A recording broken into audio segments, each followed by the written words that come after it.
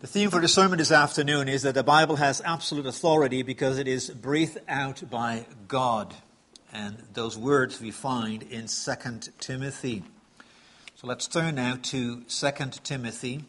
We read chapter 3 and the beginning of chapter 4. Second letter of Paul to Timothy.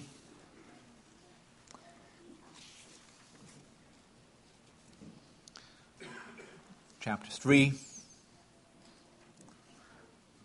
And the words that form the theme for the sermon, you find at the end of this chapter.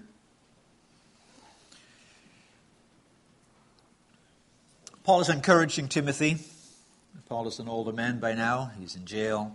He will not come out anymore from what he understands. And he is writing to Timothy, his spiritual son, to direct him, to encourage him, because the times are not easy. And he speaks about it in chapter 3. Let's start in verse 1.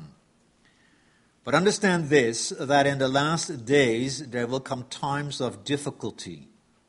For people will be lovers of self, lovers of money, proud, arrogant, abusive, disobedient to their parents, ungrateful, unholy, heartless, unappeasable, slanderous, without self-control, brutal, not loving good, treacherous, reckless, swollen with conceit, lovers of pleasure rather than lovers of God, having the appearance of godliness but denying its power. Avoid such people. For among them are those who creep into households and capture weak women burdened with sins and lead astray by various passions, always learning and never able to arrive at a knowledge of the truth. Just as Jannes and Jambres opposed Moses, so these men also oppose the truth, men corrupted in mind and disqualified regarding the faith. But they will not get very far, for their folly will be plain to all, as was that of those two men. You, however, have followed my teaching, my conduct, my aim in life, my faith, my patience, my love, my steadfastness, my persecutions and sufferings that happened to me at Antioch, at Iconium, and at Lystra, which persecutions I endured, yet from them all the Lord rescued me. Indeed, all who desire to live a godly life in Christ Jesus will be persecuted, while evil people and impostors will go on from bad to worse, deceiving and being deceived. But as for you, continue in what you have learned and have firmly believed, knowing from whom you learned it, and how from childhood you have been acquainted with the sacred writings, which are able to make you wise for salvation through faith in Christ Jesus. All Scripture is breathed out by God and profitable for teaching, for reproof, for correction, for training in righteousness, that the man of God may be complete, equipped for every good work.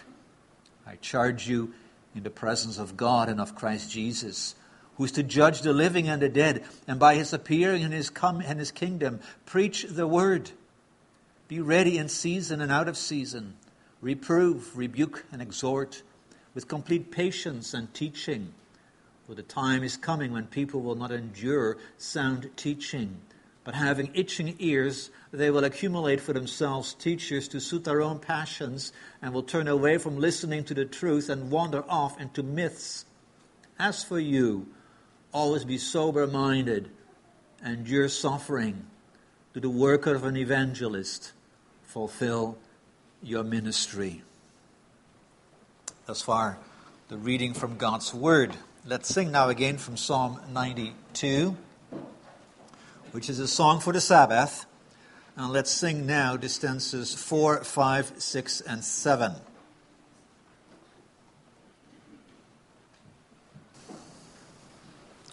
Congregation of our Lord Jesus Christ, this afternoon we will first have a look at Article 5 of the Belgian Confession, and I'll make a few comments on the article. And from there we'll go to one of the classic proof texts for the inspiration of Scripture, 2 Timothy 3, and I will explain that text to you and see how that proves indeed what we confess. And then I hope to conclude with some comments on what it means for us that the Bible has all authority. So let's start with Article 5 of the Belgian Confession, which you find on page 500 of our Books of Praise. The Heidelberg Catechism does not say much about the doctrine of Scripture. The Belgian Confession has several articles. Article 2, it begins and it concludes in Article 7, about the place of the Scriptures, the inspiration of the Scriptures, the sufficiency of Scripture, and so on. And therefore, also knowing that we live in a time where the authority of Scripture is questioned, and I'm not talking about people who don't accept the Bible, but people who say they claim they accept the Bible, but they do not accept its authority as coming from God. It's good to have articles that deal with that, and it's good also for us to reflect on this. So let's turn to Article 5, which deals with the authority of Holy Scripture. And we confess there the following: we receive all these books, and these only, as holy and canonical, for the regulation, foundation, and confirmation of our faith. We believe without any doubt all things contained in them, not so much because the Church receives and approves them as such, but especially because the Holy Spirit witnesses in our hearts that they are from God. And also because they contain the evidence of this in themselves. For even the blind are able to perceive that the things foretold in them are being fulfilled. I'd like to draw your attention to three things in this article. The first one is the use of that word receive at the very opening. It says, we receive all these books and these only as holy and canonical. Holy, of course, they come from God. Canonical means that's the rule, that's the norm, you have to abide by it. But we use that verb to receive. And we use that to indicate that we respect and we believe God's work in giving us the Bible as we have it with all the 66 books. That under God's special care, not only did He inspire the man who wrote it, He also made sure it was transmitted, and that we have the letters and the Gospels and the books of the prophets exactly as He wanted them. And all that we do is receiving them. We did not decide that this is what we want. We did not decide that this is what God's Word is. We are in the position of receiving, receptors. So we recognize God's providence, God's wisdom, and really this receiving is a matter of faith. That we realize an almighty God who created heaven and earth is also able, under His providence, to so take care of His word that we have it. And that's why we receive it also as such. So there's an element of humility here. We receive it. We see God's work. Secondly, the Catechism, or the Belgian Confession, explains the authority of Scripture with several words. When it says it has been given for the regulation, foundation, and confirmation of our faith. So what you see here is that our confession says, yes, they are holy and canonical, but are given with a special purpose, namely to be used. I'll come back to that more yet this afternoon. Therefore, the regulation of your faith. Regulation means it gives the rules. What do I have to believe? What is okay to believe? What is not okay to believe? Regulates my faith, the Bible, God's Word. It is the foundation of our faith. So your faith is always founded in what the Bible says, what God has revealed in His Word. It's not what we think, it's not what we like, it's not what our culture thinks. It is the Word that founds our faith, that regulates our faith, and that also confirms our faith. And that is, of course, that the more you use it, the more you also understand it. And by the guidance of the Holy Spirit, you see and you learn more about it. And you say, yes, it is true. I see it so clearly. And the more you study, the stronger also that faith becomes. If you say to yourself, I need confirmation of my faith, I feel kind of weak in my faith, but I'm going to wait till I get that firmness before I really start studying the Bible, you put things the wrong way. When you have questions and doubts and challenges, you go to that word, for that will confirm your faith. So that is the use of it.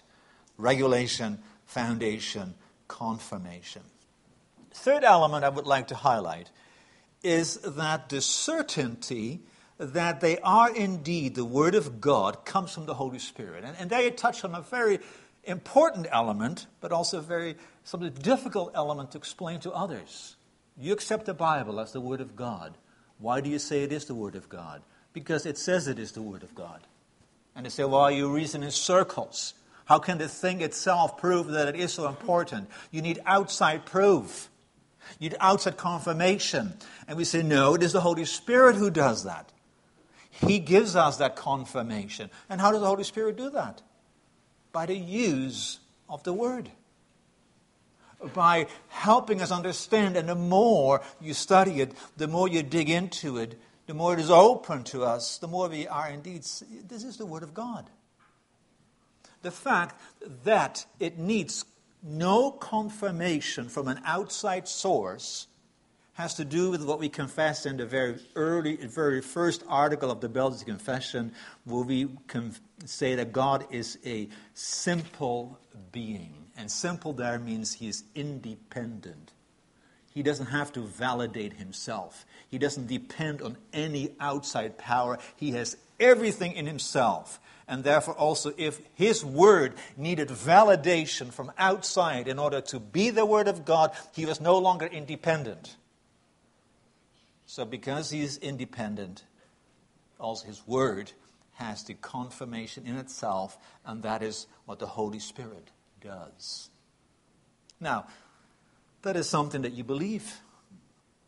And yes, you can explain why the Bible is important to people, but ultimately it comes down to believing who God is and what he can do. And therefore, brothers and sisters, what we here confess, because this is our confession, this is what we hold up in our world in which we live, in which we teach our children. We believe something that goes totally against our nature. No human being likes to be under authority that comes somewhere from above who says, this is what you have to do, this is right, and this is wrong. We all want to determine it ourselves. Wasn't that already what Adam and Eve said? We want to determine it ourselves. And here we say, no, it is God who from heaven speaks to us with his word and says, this is what you have to believe. It is also totally countercultural. That is, in the world in which we live, these words sound very strange. That you believe something and someone who out there speaks to you in an old book that has been given to you, and that you let your life be ruled by it. That's so not. Accept it. It is only by faith. In fact, if you maintain it this way, you say, this is what the Bible says, this is what it teaches, and this is the Word of God that has authority, you'll be labeled as intolerant. We believe this because it is our God who speaks to us. And why is this word so authoritative? Why do we say it has that authority? Because it is the very Word of God. Already in the Old Testament, you see this, that when the prophets spoke, they realized they were not speaking on their own behalf. It was God who said, thus says the Lord. And one of the classic proof texts that we have used and also is referred to in our confession is 2 Timothy 3, verse 16 and 17. And what I want to do now, turn to that text. We'll read those words once more, and then we'll see what the Spirit is teaching us there. So let's turn now to 2 Timothy 3, and we'll read once more the verses 16 and 17.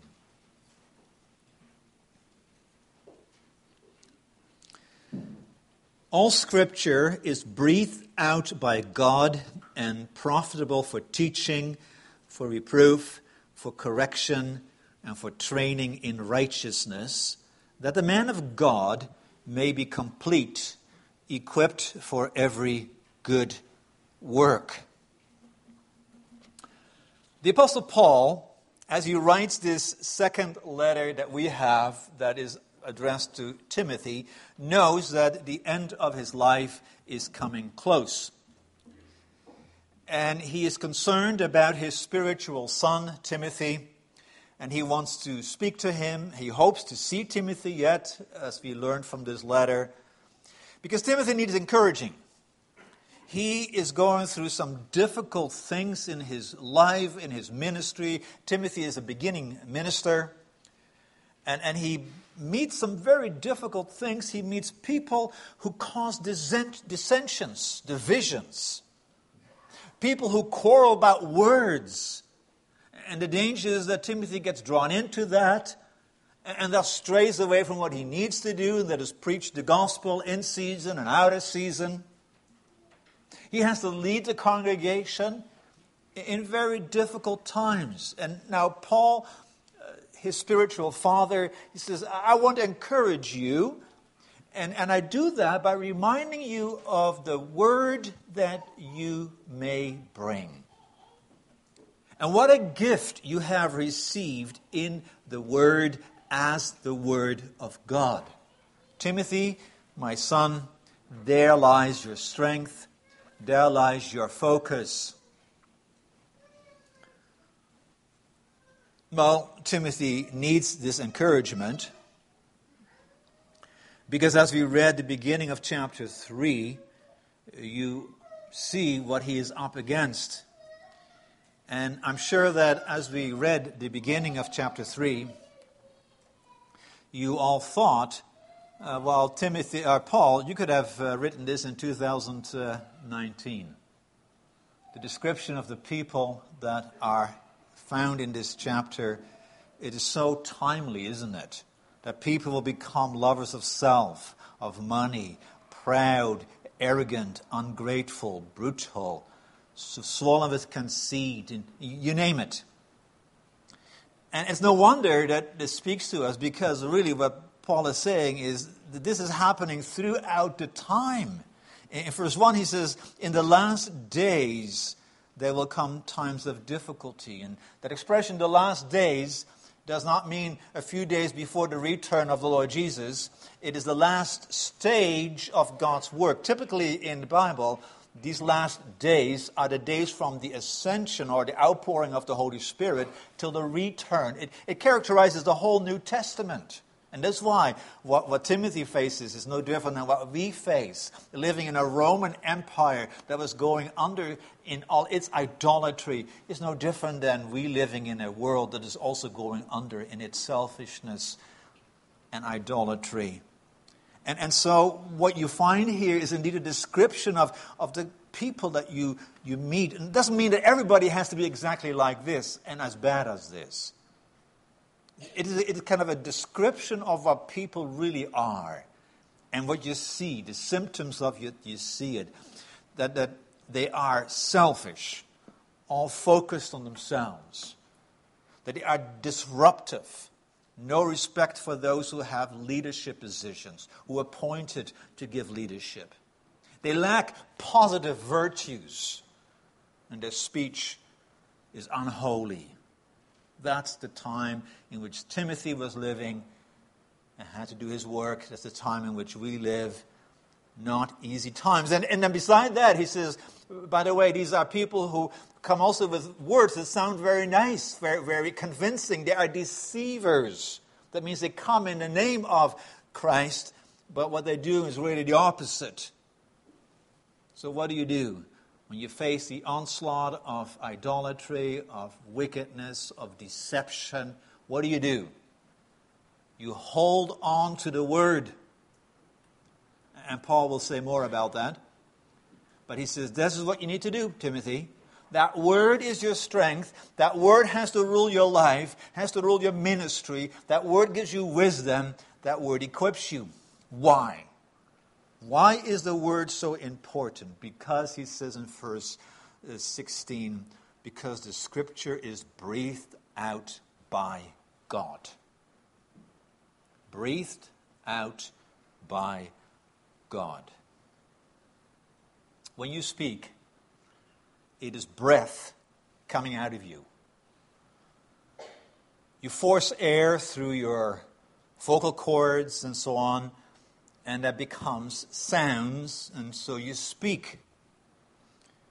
So when you speak, you are breathing out. And that's exactly the point that Paul makes here.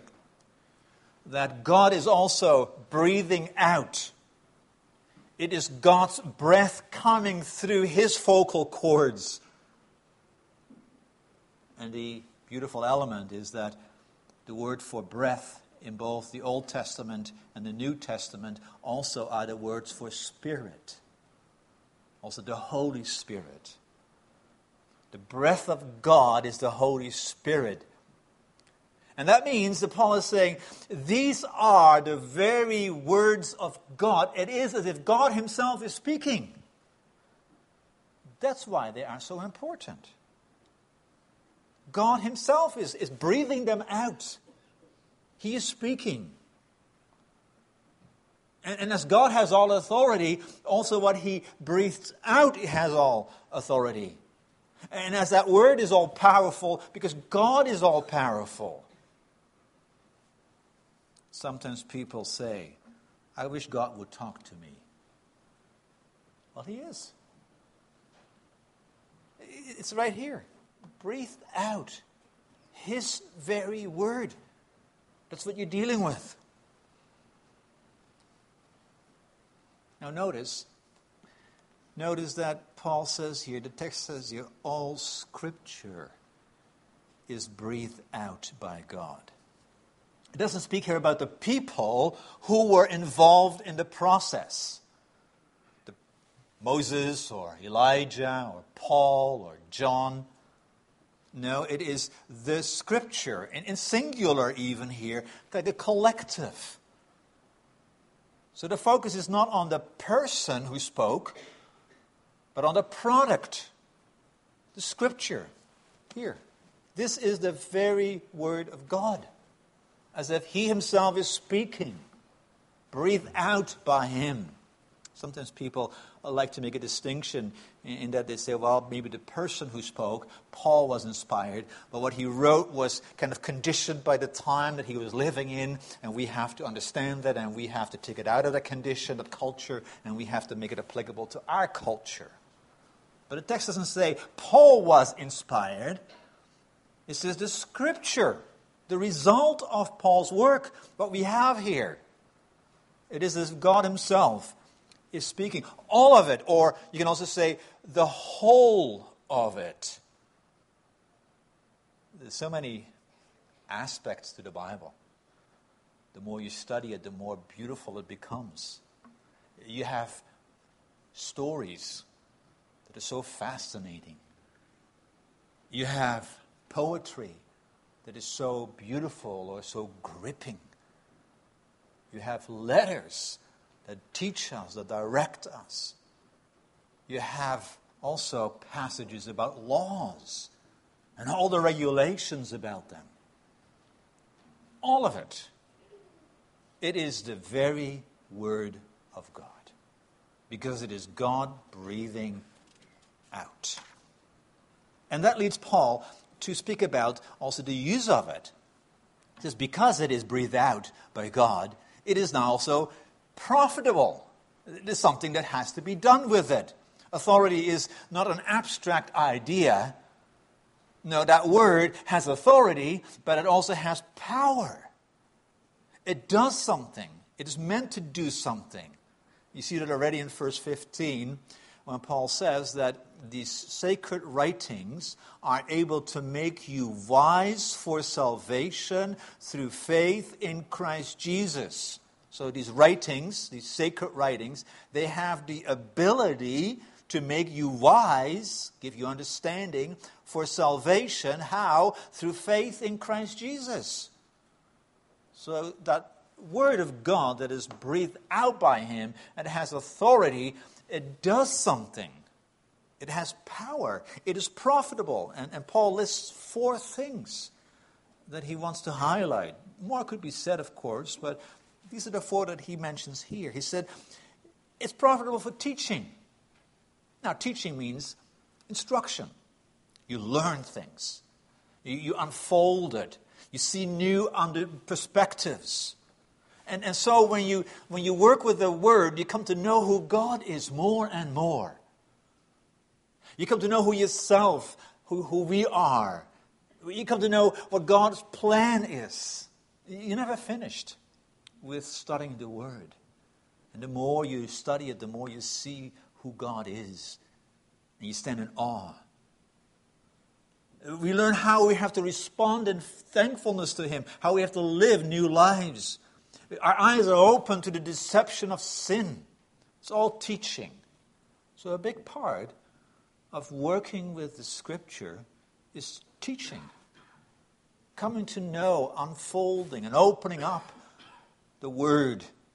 God's voice is a teaching voice. Secondly, it reproves. This is where the pain comes.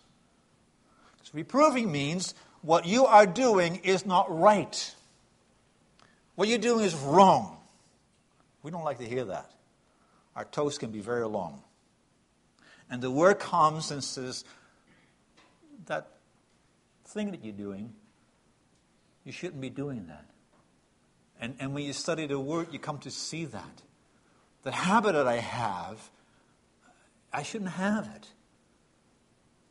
These thoughts that I have, they're sinful. The Word makes us aware of that. It reproves us. I think of Psalm 1. It opens the book of Psalms and has those 2 ways there.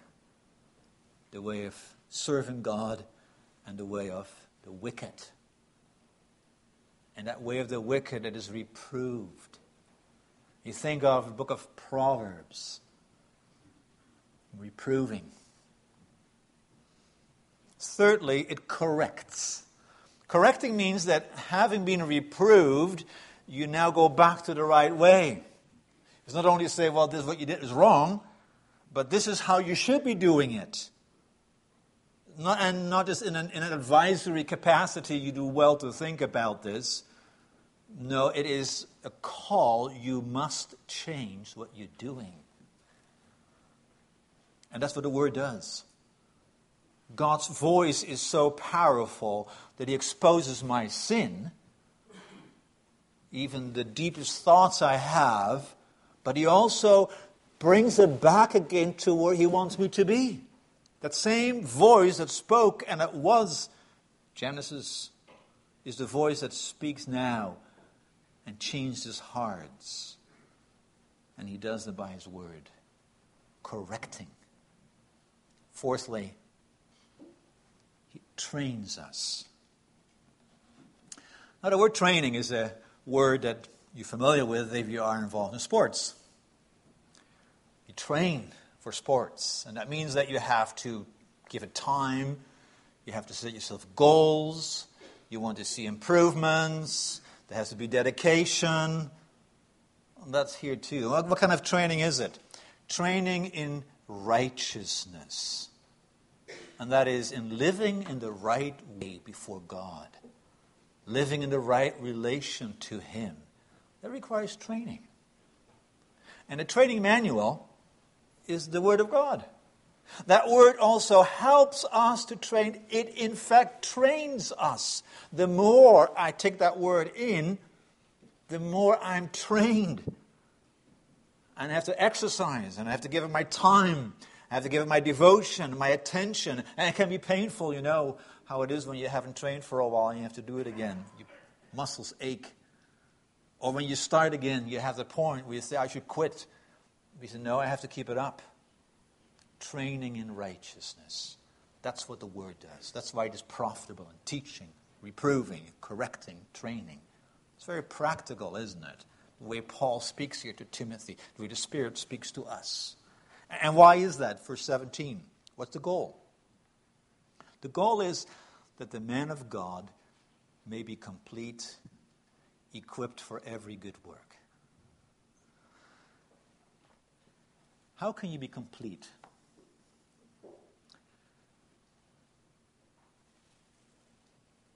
Well, we were created complete, in the sense that we were created good, to know God, to love Him, to live with Him in eternal blessedness, to praise and glorify Him.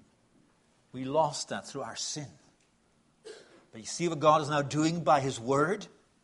He again changes us, and He equips us again for every good work. And think of what Lord's Day 32 and Lord's Day 33 teach us about good works. They are the result of Christ's redemption by His Holy Spirit. And they're done out of thankfulness for what He has accomplished for us. And based on His Word.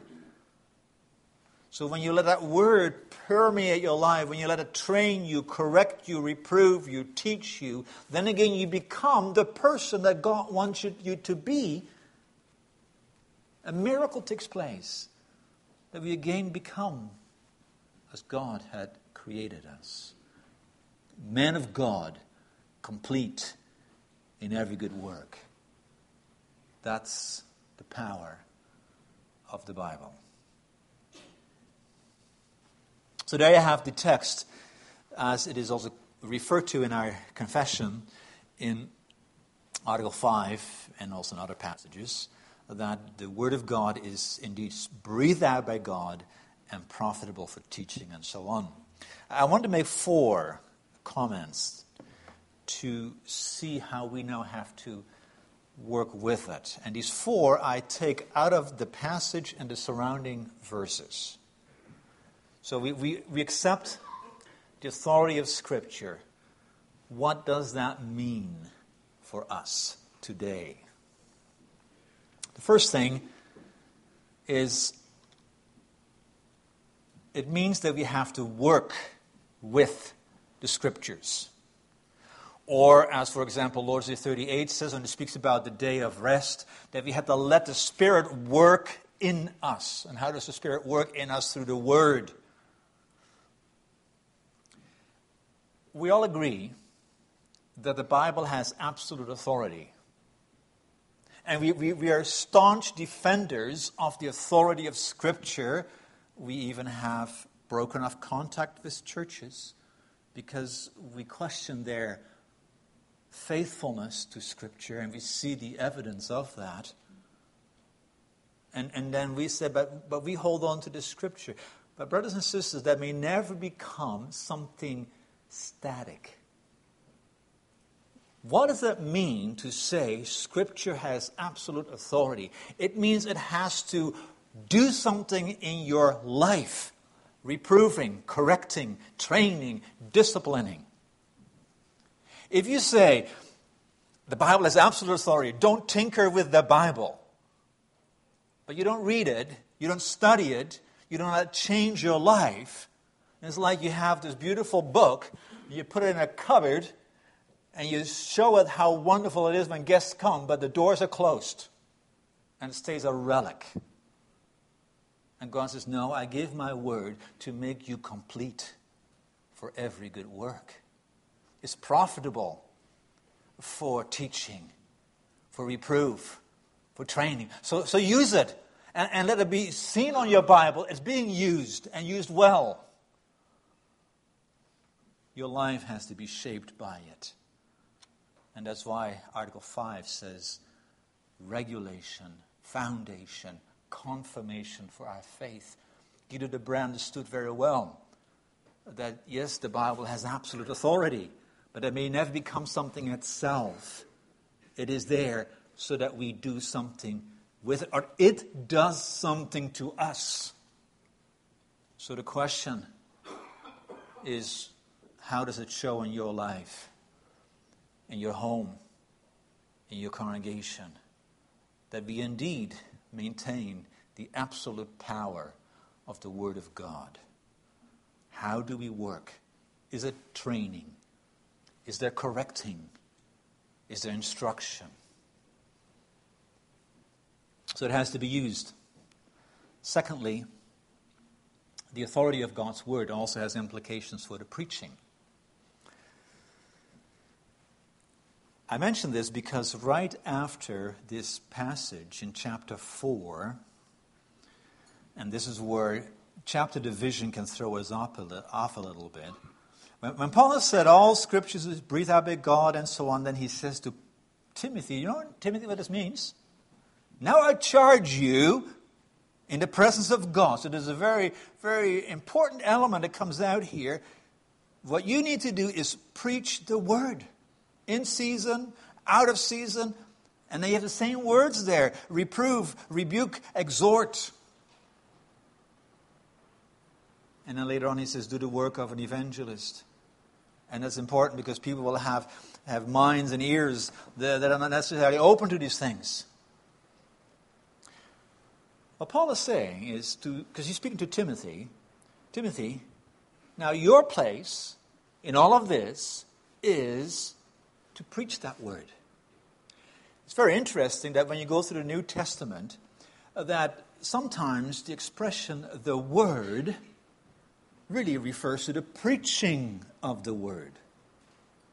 For that is how the Lord himself determined it. That his word would go out into this world through the proclamation. Think of Matthew. The end. Now you have to go out and you have to preach. And so you make disciples and you baptize. So it is through their preaching that the word of God also comes into our lives. And the preaching is, of course, when those ordained by the Lord, charged with the duty to do so, speak to the people of God. That's why Paul, for example, in 2 Corinthians, when he says, when we speak to you, it is as if God himself is speaking to you, be reconciled to him. And that's why also in my confessions we have a very high view of the preaching. It is the word of God coming to you.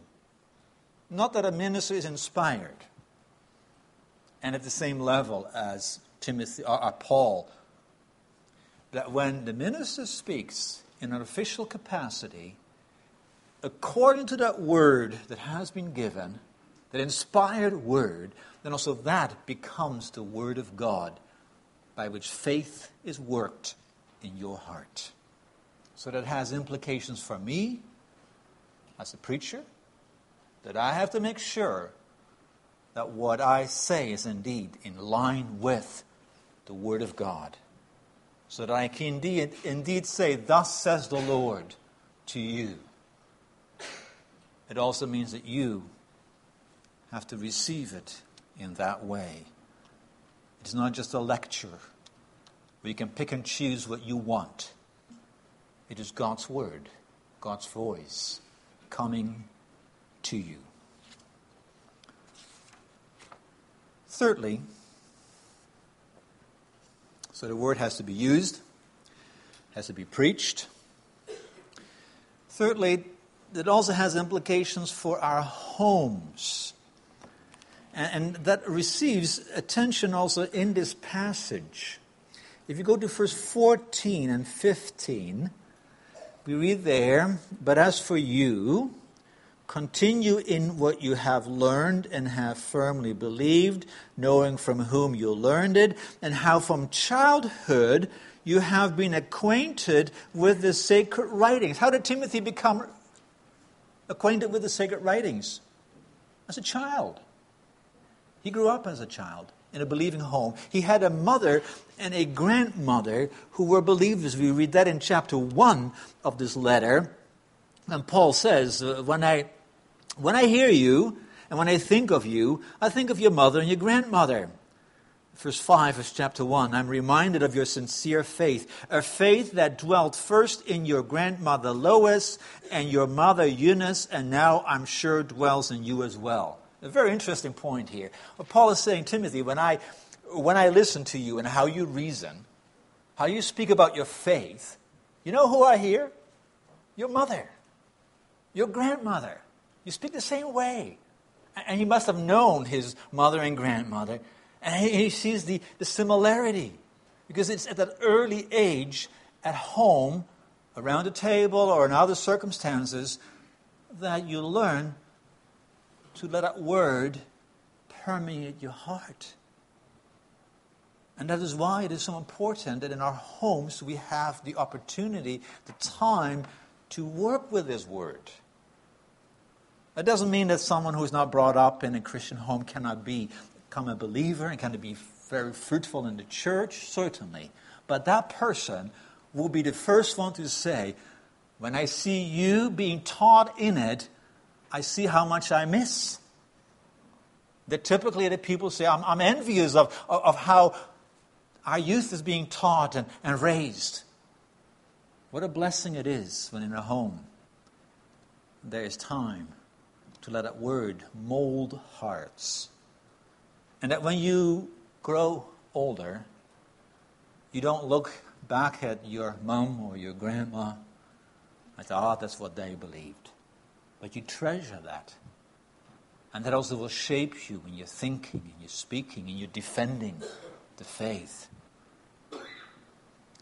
Living in a world, and we read chapter 3, the beginning, and I said it's not much different than our world. How important it is that we have families, godly mothers and fathers who take the time for godly instruction in the Scriptures. That also is part of defending the authority of the Scripture. Because you know it is the very Word of God, you work with it and you teach it. Fourthly, leaders have to exemplify this submission to the Word. The leaders among us have to be living examples that this is indeed so. And I take this from, again, what we read in verse 14.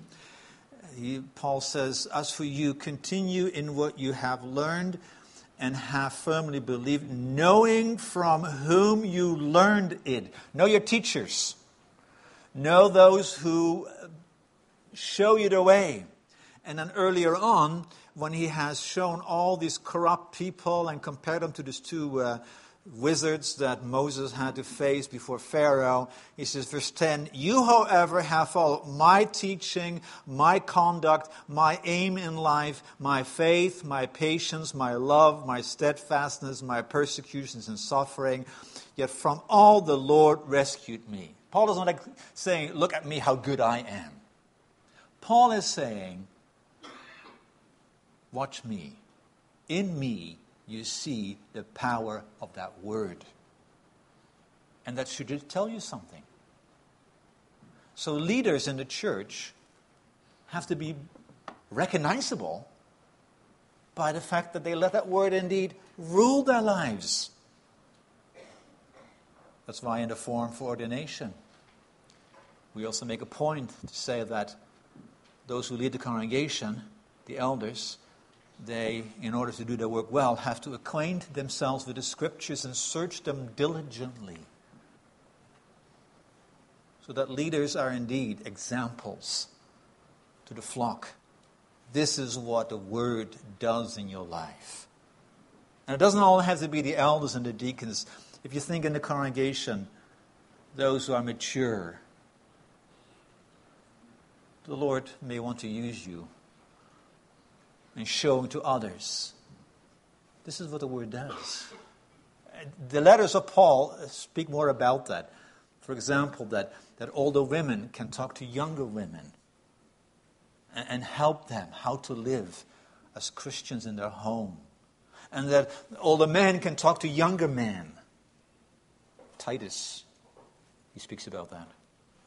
There you have that same element of showing, be an example, be a mentor, where it shows that indeed that word rules our lives.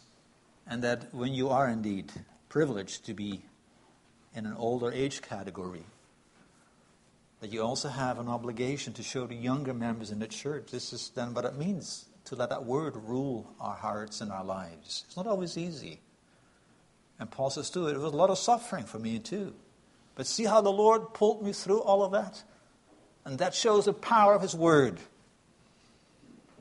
So let's indeed also see that among us. So there you have 4 things. The word has to be used. The word has to be preached. The devotions at home. And the example of leaders. And why do we make a point of this? Because we believe that the Scripture is inspired by God. And if we receive them then also as holy and canonical, let it not only be words that we speak, but also reflect the actions. Amen.